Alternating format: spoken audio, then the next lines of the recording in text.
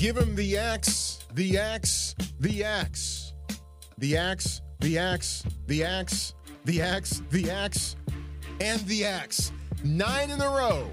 The Cardinal have beaten the California Golden Bears, and history continued on Saturday afternoon at Memorial Stadium in Berkeley. Welcome to the TreeCast, everyone. Monday, December 3rd, 2018.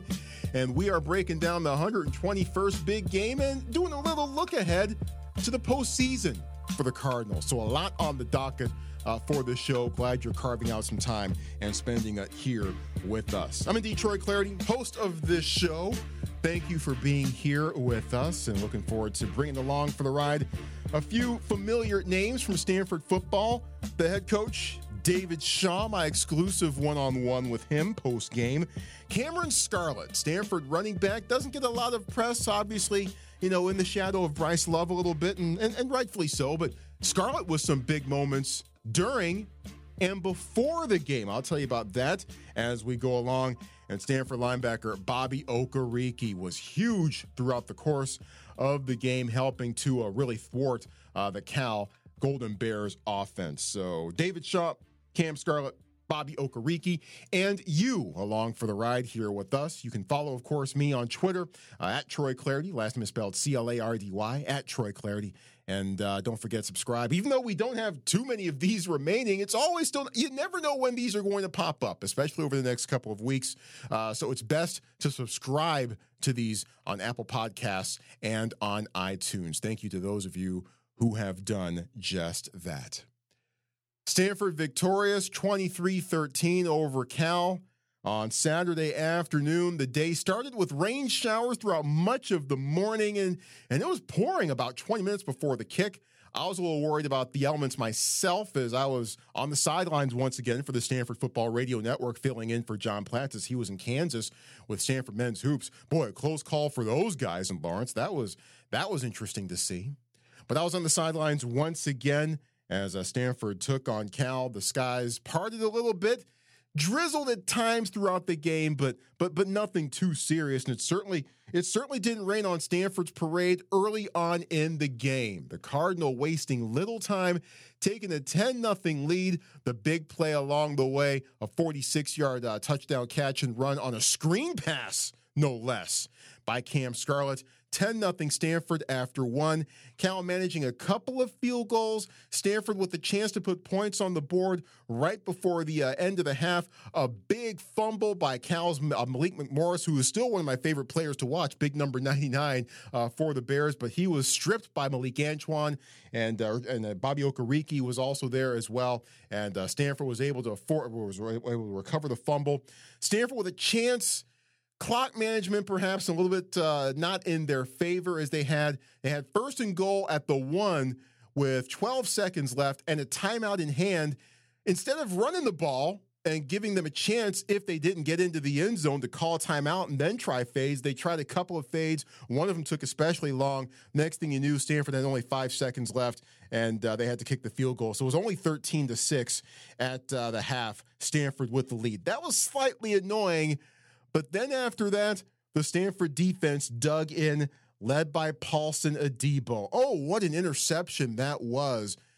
An errant pass, terrible pass by Chase Garbers, the Cal quarterback, who did not have his best day. Hopefully, old Blues are hoping that better days are in store for him, as he's just 19 years old. We'll see how he progresses throughout the remainder of his career. But a woefully errant pass into the end zone. Paulson Adebo still had to get on his horse and make the diving, reaching, one-handed interception, keeping the ball off the ground. Just a work of art. I actually asked Paulson after the game if he had any experience playing center field, because that's what it looked like. And he said, nope, never played baseball at all. Something I wanted to get into, but never could because football got in the way.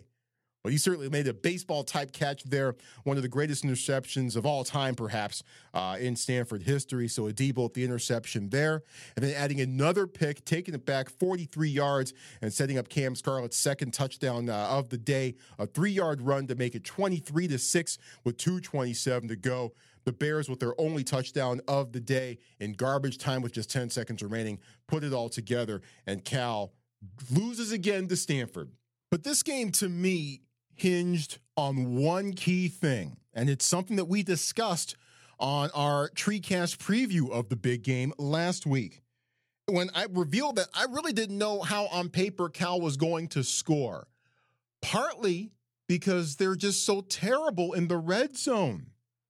Cal dead last coming into the game last week in the Pac-12 in red zone touchdown percentage. They get in the opponent's red zone, whenever they got in the opponent's red zone coming into last week's game, they only scored touchdowns 50% of the time. 50% of the time they got touchdowns in the opponent's red zone heading into last week. That's a terrible number. Awful.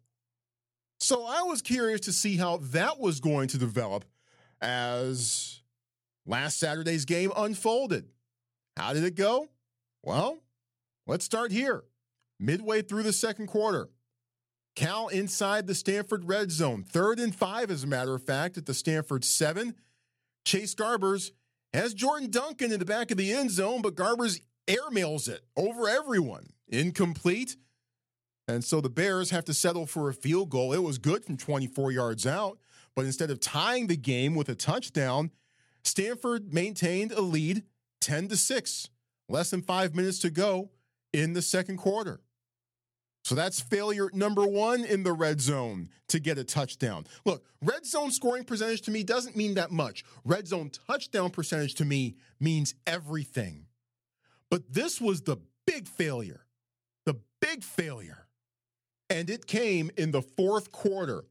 Paulson Adebo's first interception. We talked about that.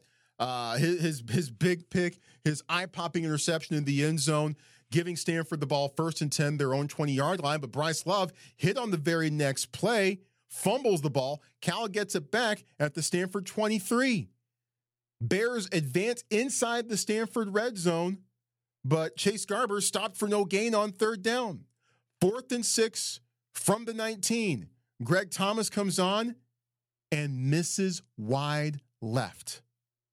So instead of Cal, once again, getting a touchdown to tie the game, as they were down 13-6 at that point, they get nothing in this instance. And the amazing thing to me was that, and this is mind-boggling to me, and I kept harping on it during the game broadcast on Saturday, because A, it was a subplot, and B, because it kept happening, but not just the fact that Cal had only scored touchdowns on 50% of their red zone trips entering Saturday's game.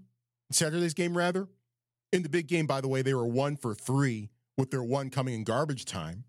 So that's 33% red zone touchdown percentage against Stanford. Still no bueno. But on top of that, with that red zone failure, the missed field goal early in the fourth quarter, that means that this season, Cal has had at least 1 red zone trip come up empty. Empty. Not even 3 points. 0 points. They've had 1 red zone trip come up empty in 9 games this year. That's just mind-blowing. 1 red zone trip coming up empty in 9 games this year for the California Golden Bears. We thought that the Cal Bears would have a time in the red zone, but boy, I didn't think it would be anything like this. And those red zone failures, more than anything else, cost the Bears any real chance of gaining any real control, any serious foothold in this game. And Stanford able to take a 10-0 lead and turn it into a win, 23-13. And the Bears thought this was going to be their year. Certainly, you would have thought that, Stanford would have some trouble defensively, or at least against the Cal defense. And it kind of played out a little bit that way in the second and third quarters. But nope, the Cardinal able to put it all together: offense, defense, and special teams. Offensively, KJ Costello, 18-29 for 237 and a touchdown. Bryce Love, 22 carries, 74 yards. And J.J. Arcega-Whiteside with 5 catches for 109 yards. Defensively, Bobby Okereke with 13 tackles. Sean Barton with 9 tackles as well. And, of course, Paulson Adebo with his 2 interceptions. And also on special teams, too. I think Adebo, as there was a critical missed field goal in the third quarter for the California Golden Bears. And I think Paulson Adebo's rush got a little close and perhaps maybe altered the flight, altered the kick just a little bit, and sent that kick from Cal off and wide of the posts. So special teams coming into play there, and also Jake Bailey setting a school record with an 84-yard punt.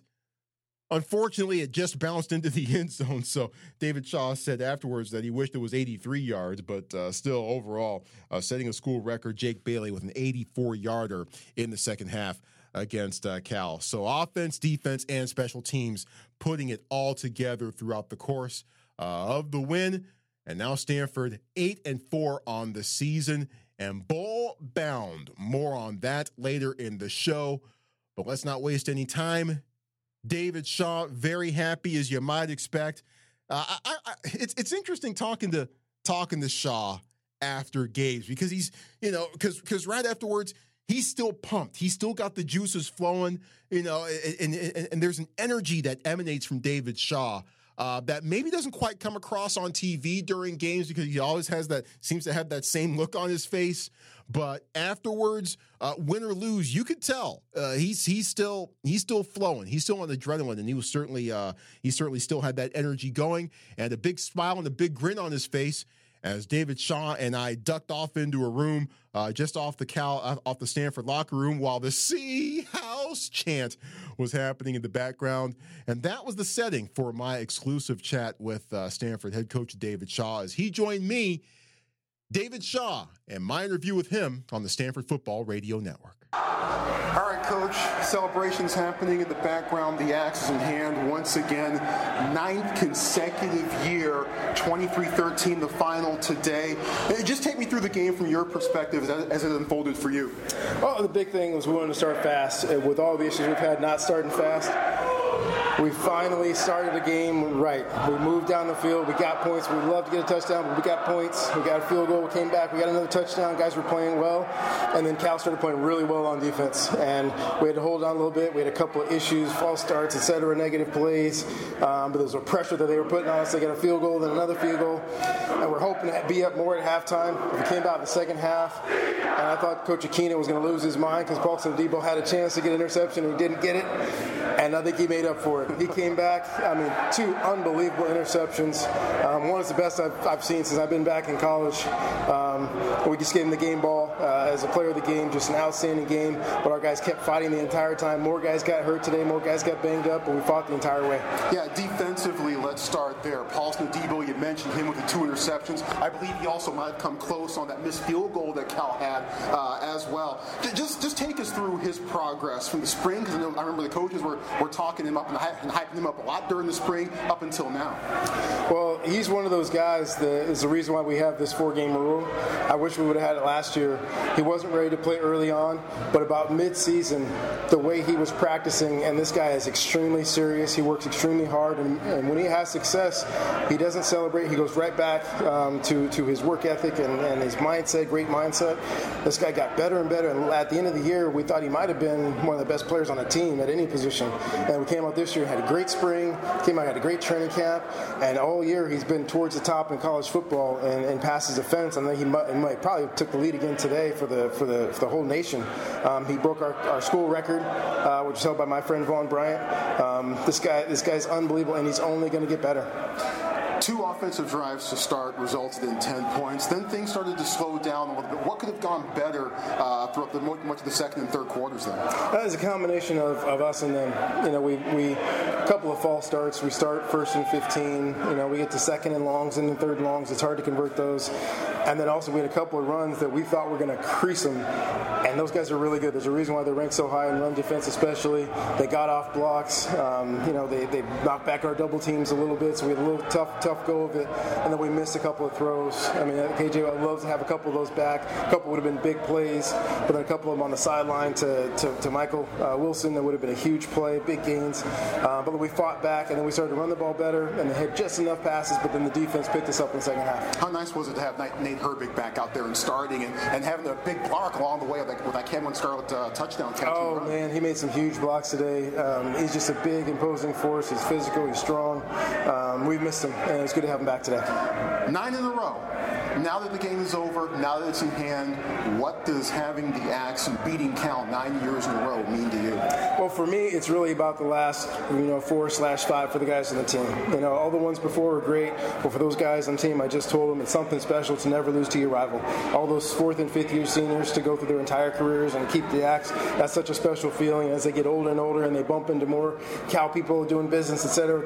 Throughout their lives. That'll be always one thing they can hold their hat on. All right, now what's next for you? Obviously, we find out which bowl Stanford's going to tomorrow. I'm sure some recruiting is in the offing in the next couple of weeks or so. What's on your plate from now to the bowl game? Well, the biggest thing, because of the new schedule with this game being pushed back, a lot of the coaches will go on the road. I won't go on the road this week. Got a lot of house cleaning things to do. We got a lot of guys that we need to get healthy, and we'll see when the bowl game is, but we're going to give our guys some time off. We're beating up football team, and we need some rest. Coach, congratulations. I'm sure that having the Axe at Stanford once more, well, I'm sure rest to get the guys recuperated a little bit quicker. Thanks a bunch. Appreciate the time, and best of luck the rest of the way. Thank you. Our thanks to David Shaw. I appreciate his time as always, as he gets to hold on to the Axe along with the rest of the Stanford program for at least one more year. And yeah, there's a lot on his to-do list, I'm sure. Number one, get guys healthy. You know the injuries that this Stanford squad has been battling, not just through this season, but even stretching back to the spring. Don't forget KJ Costello wasn't available at all during the spring as he healed up from injury. So, injuries have been a major part of this team throughout the course of the year, the entire calendar year, it seems. So he wants to get the guys as healthy as they possibly can for the bowl game in El Paso against Pitt.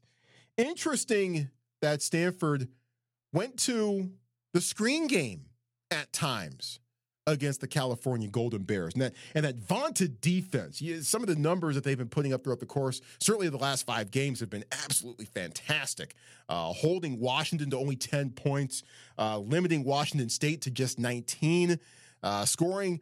They were only allowing scoring drives coming into this game on 22% of their opponent's possessions. That's pretty impressive. That's not bad. And Cal defensively with a lot to offer coming into that game, but Stanford countering that a little bit with screen passes, and they worked. Obviously, the big one to Cameron Scarlett that put Stanford ahead 10-0. Now, Trent Irwin did get hurt in the first quarter, did not come back, returned to the sidelines with a brace on his left knee and in street clothes. So once again, injuries continue to be a part of the Stanford story. But perhaps, David Shaw felt good about Trent Irwin's possibilities for perhaps coming back for the bowl game on December the 31st. So that could be something to watch in the next few weeks ahead. But altogether, Stanford doing what it needed to do offensively, even though it wasn't for a full 60 minutes, certainly when they needed to, especially at the start. As mentioned, Stanford scoring on a 46-yard touchdown catch and run on a screen by Cameron Scarlett.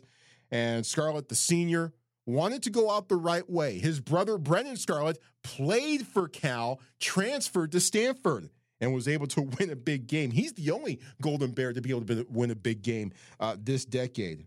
But Cameron Scarlett played a major part in this big game with his 2 touchdowns helping to lead the way to Stanford's victory, and also had a bit of a role perhaps in Stanford's start even before the game actually began. More on that in a second. But right now, Cameron Scarlett's post-game media availability, beginning with him taking us through his 46-yard touchdown that put Stanford ahead 10-0. Oh, yeah, we've been really excited about that one. It was drawn up last week, and we didn't have a chance to run it. And we've been really, really working on our screen game this year. We wanted to improve that. We haven't had the efficiency we thought we should. And I saw that the linebacker came down, and I knew that it was going to be a race to the end zone, so I had to turn on the jets. How fun is it when you're in open field, there's one guy, and you see Brandon Fanica in front of you? I'm sure you got a first-hand look at that. Yeah, Brandon Fanica is really my guy. I saw him coming. I knew he was going to open it up, and I was going to be out of there. Love seeing my big lineman running fast like that. Do you hear the defender? Does he say something when he just gets crunched like that by a guy that big? Oh, man, all I could hear was the pads pop. If he was to say something, it would have been drowned out by the pads, but I'm sure he was probably crumbling. Coming off the field, JJ said that you owed him one. Yeah. About your wide receivers blocking for you. Yeah, they were all blocking hard. Everybody was blocking hard today. It was a lot of energy, and me and JJ go back and forth a lot about who's was going to score more in the games and whatnot. So he was giving me a hard time, telling me I owe him a touchdown now that since he got me a good block downfield. Talk about keeping the axe.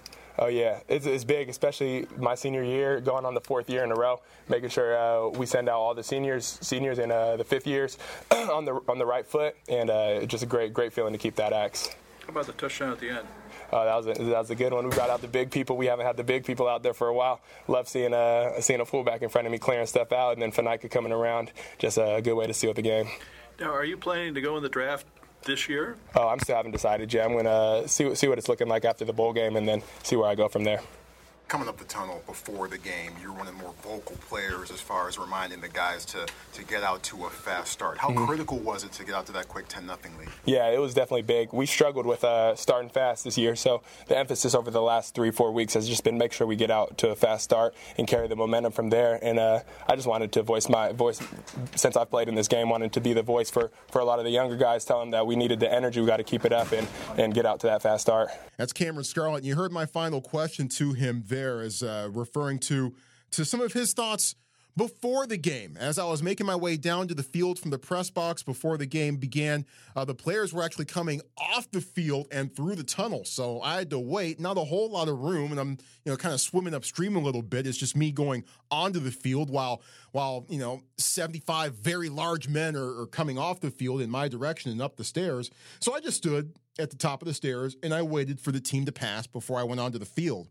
And it was overall relatively quiet, but I did hear one guy telling his players, telling his teammates to start fast, to get things going, to jump on top of the Bears as early as they possibly could and put Cal in a hole.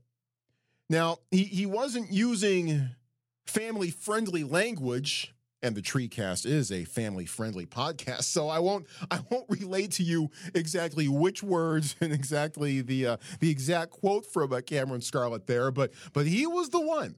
He was the one who was reminding the guys as they were making their way back up the stairs and off into the locker room before the game. His last little message to the team was, hey, jump on these guys early. And Scarlett helping to do that himself, talking the talk and then walking the walk. And look, it was extremely important for Stanford offensively to start off well against Cal and get points against Cal. Not just for the usual reasons, because Stanford has had trouble doing so for most of the season, but especially in this big game against that defense that had been hyped up so much. And look, rightfully so. But they've been hyped up so much in the buildup leading up to big game. It was especially important for them to start off well against a defense that many people had thought that Stanford might have trouble scoring against. And for a couple of quarters they did, but in the first quarter they didn't. And those 10 points in the first quarter, much of the difference as Stanford was able to ride that to victory once again. So Cameron Scarlett playing a big role offensively for Stanford. Bobby Okereke playing a big role defensively for the Cardinal. Had a hand in one of the biggest plays of the game when the Bears were down 10-6, had kicked a couple of field goals. We're down just 10-6, but trying to get back into it. Malik McMorris taking the pass, had bowled over a couple of guys on a couple of plays, and then he had the ball once again. The big 295-pound fullback for Cal was hit, lost the ball. Stanford recovered it. Bobby Okereke had a hand in that play, forcing the fumble, en route to 13 tackles on the day for him. So critical for Bobby Okereke to stay healthy, along with Sean Barton, because really Stanford had no other inside linebackers. Literally. Ryan Beecher and Ricky Miezon were on deck should anything happen to Okereke and Barton. But those two guys, Okereke and Barton, played every single snap defensively at inside linebacker for Stanford. Not ideal, obviously, not optimal, and things maybe kind of got a little fuzzy there at the inside linebacker spot as guys were missing tackles somewhat as the game went along. But overall, no quarrels, no complaints with what Stanford was able to do with the inside linebacker's position being as thin as it was. Bobby Okereke leading the charge, some of his post-game thoughts to the media after it was all said and done. Tell us about Patrick Laird. He ripped off a 62-yarder on you. Yeah, he's good. I mean, like I said, he's patient. He's smart back there. And he had 99, a good line blocking in front of him. We were able to fight back with him. It looks like you guys got pretty physical with the QB early. You had 2 big hits. They're both legal, but how big were those in setting the tone for the game for your defense? Big. I mean, you got a quarterback out there who wants to run and try to establish that, so you just got to let him know you got to slide. Did he not see you on that first one? Probably not. Probably not. It was a bit of a 2-round fight with McMorris. First one went his way. Yeah. Second one, you forced the fumble. The swing of that fumble and also just the challenge of stopping him.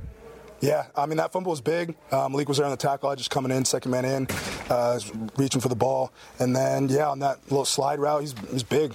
Running, trying to tackle him. He's digging, driving. So, he's a good player. Do you guys do anything in practice, like have one of your defensive linemen carry to get ready for that? Not really. I mean, just watching film and just knowing ahead of time that's what we're going to go against. You had a front row seat to Paulson to Debo. Yeah. You take us through that from your perspective. That was crazy. I turned, run, see the ball, one-handed catch. Got to watch it on the replay a couple times. I mean, he's an incredible player. And then that backhanded pick, whatever he did. I mean, he's a magician with the ball in his hand, and it's crazy. You and Sean had to play a lot today. Yeah.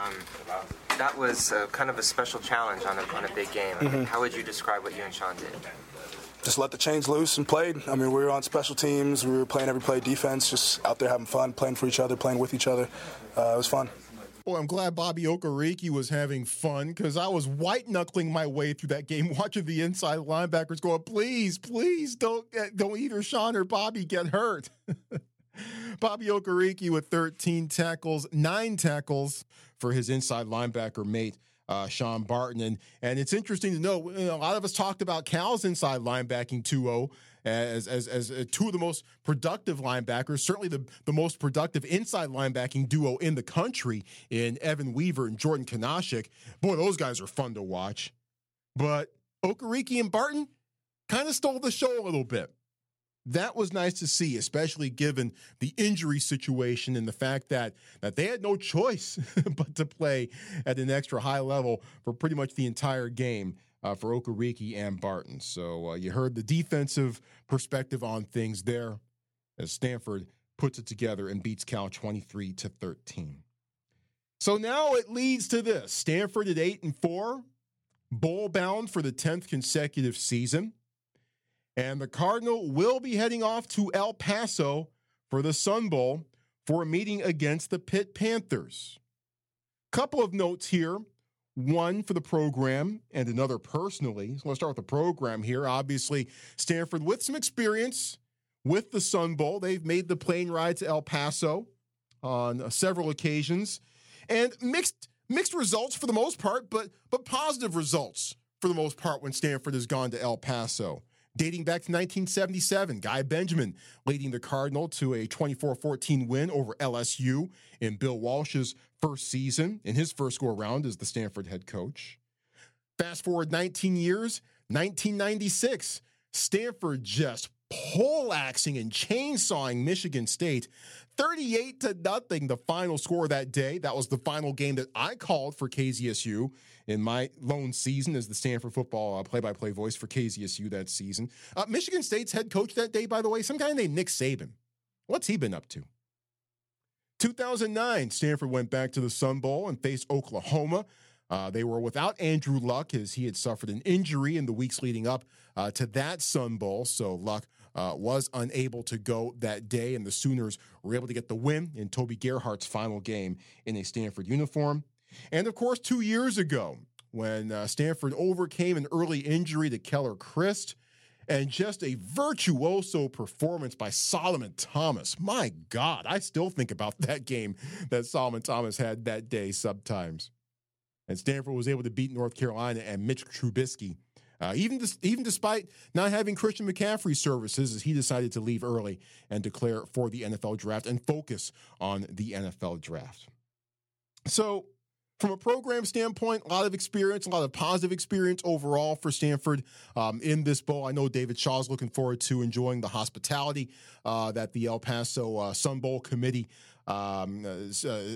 extends to the teams, to the fans, to the staff, and really, I can if it's anything. I made the trip in 1996, and if the hospitality there is still anything like it was back in the mid-'90s. If you haven't been to El Paso yet, then you're really in for a treat. So that should be a lot of fun. So that's a program note on the Sun Bowl. On a personal note for the Sun Bowl, I lived in Pittsburgh for 4 years before coming back out here to the Bay Area almost 5 years ago. And during my time in Pittsburgh, I covered and traveled with Pitt football. So obviously a much, much different program now than it was in my time because that was the Dave Wanstead era, the tail end of his, the final year for him, the Todd Graham era, and, also Paul Christ as well. So they went through 3 different head coaches coached during the regular season for Pitt. we like coaching stability here at Stanford. Pitt had none of it earlier this decade, but things have really stabilized a little bit with Pat Narduzzi at the helm for the past couple of years. So I still know a lot of people behind the scenes in that program. A lot of respect for Pitt football. A lot of history behind that program. You go back to Dan Marino in the 80s, Tony Dorsett back in the 70s. So Pitt football, from a personal standpoint, I'm a little psyched. I'm a little psyched to see what happens in between Stanford and Pitt. Looking forward to it, December 31st in El Paso. One quick note from the Pac-12 bowl selections that I just want to get off my chest here a little bit. Washington State, fantastic season for them. Finished 10-2. Obviously did not make the Pac-12 championship game. But I call the Cougs the people's champ because I think a lot of people were rooting for them just based on the story that the Cougs were able to put forth this year, just coming from out of nowhere and surpassing just about everyone's expectations outside of Pullman and putting together one of their best seasons in a long, long time. They're off to the Alamo Bowl. No New Year's Six Bowl for the Cougs this season. And Washington State, I'm sure disappointed on that. By that on some level. And they really put the press on. Pat Chun, the athletic director at Washington State, Mike Leach, the head coach for the Cougs, leading the charge, lobbying as much as they possibly could to get in the New Year's Six Bowl, but it did not work out as Washington State, just on the outside looking in, finishing number 13 in the last college football playoff rankings, as Washington State will now head off to the Alamo Bowl. And look, I back the Pac, as you know, on occasions, it is my pleasure to get paid to back the Pac with my work with the Pac-12 Network. But as much as I enjoy watching Washington State this year, being on the outside looking in, I'm not surprised, quite honestly, just because of that non-conference schedule. That non-conference schedule for Washington State, just too tough to overcome and just not good enough, I think, for the College Football Playoff Committee to overlook. It's unfortunate, but that's the reality of it all. I mean, Washington State, their non-conference schedule, Wyoming, San Jose State, Eastern Washington. There's not a whole lot you can do there. So that's why they had to win that game against Washington. They had to. They did. So now they're off to San Antonio, which is a good bowl too. Stanford was just there last year, but still not quite the bowl that they were expecting and hoping to play in. And by the way, their opponent, Iowa State is number 23 in the latest college football playoff rankings. They cracked the top 25. And I'm trying to figure out how. Yes, they beat number 6 West Virginia back on October the 6th. That, by far, their signature win of the year. But their non-conference slate, not impressive at all. Lost to Iowa. Beat Akron 26-13, big whoop there. And handled Drake. Actually, no, they didn't handle Drake at all. They barely squeaked by Drake, 27-24. Last Saturday. So it's not like that game was buried back in late August, early September. That game against Drake just happened. It just happened. Yet somehow the Cyclones in the top 25 in the college football playoff rankings. And Stanford is not. And the Cardinals' 4 losses came against teams that are all ranked in the CFP rankings. That has me scratching my head just a little bit. Just a bit. Oh, well, that's cool. Just root for Washington State to beat Iowa State and root for Stanford to beat Pitt in the Sun Bowl on December 31st. All right, so here's what's going to happen in the weeks ahead. Regular season is done, so we're going to kind of go to an odd posting schedule. Perhaps once a week leading up to the Sun Bowl, as developments warrant. Perhaps there might be a week or two where we might not come at you at all. So just stay tuned. Hang in there over the next few weeks as we all get ready for the Sun Bowl. My best advice to you is to subscribe to the show on Apple Podcasts and iTunes. That way you're not, you can constantly check my Twitter at Troy Clardy. Last name is spelled Clardy. I wouldn't mind you giving me a follow as well. That would be cool. But the best way to ensure that you have these tree casts coming at you and that you're able to listen to them as soon as they're posted, right? Hot off the press. Subscribe via Apple Podcasts and iTunes. So we will come at you next time, whenever that time may be. In the meantime, thanks to our guest, David Shaw, the Stanford Cardinal head coach, my one-on-one with him, as well as Stanford running back Cameron Scarlett and Stanford linebacker Bobby Okereke. Cardinal beat Cal once more. But you know what? Look, this season isn't probably what it could have been or should have been, but Stanford still beat USC, still beat UCLA for 11th time in a row, and still beat Cal. Overall grand scheme of things, no major complaints when it comes to Stanford football at this point. We'll talk to you next time on the TreeCast. Thanks again to our guests. Thanks most of all to you for joining us on the show. Don't drink and drive. If you do, you're the dumbest person on the planet. See you next time. Thanks for checking us out on the TreeCast with Troy Clardy.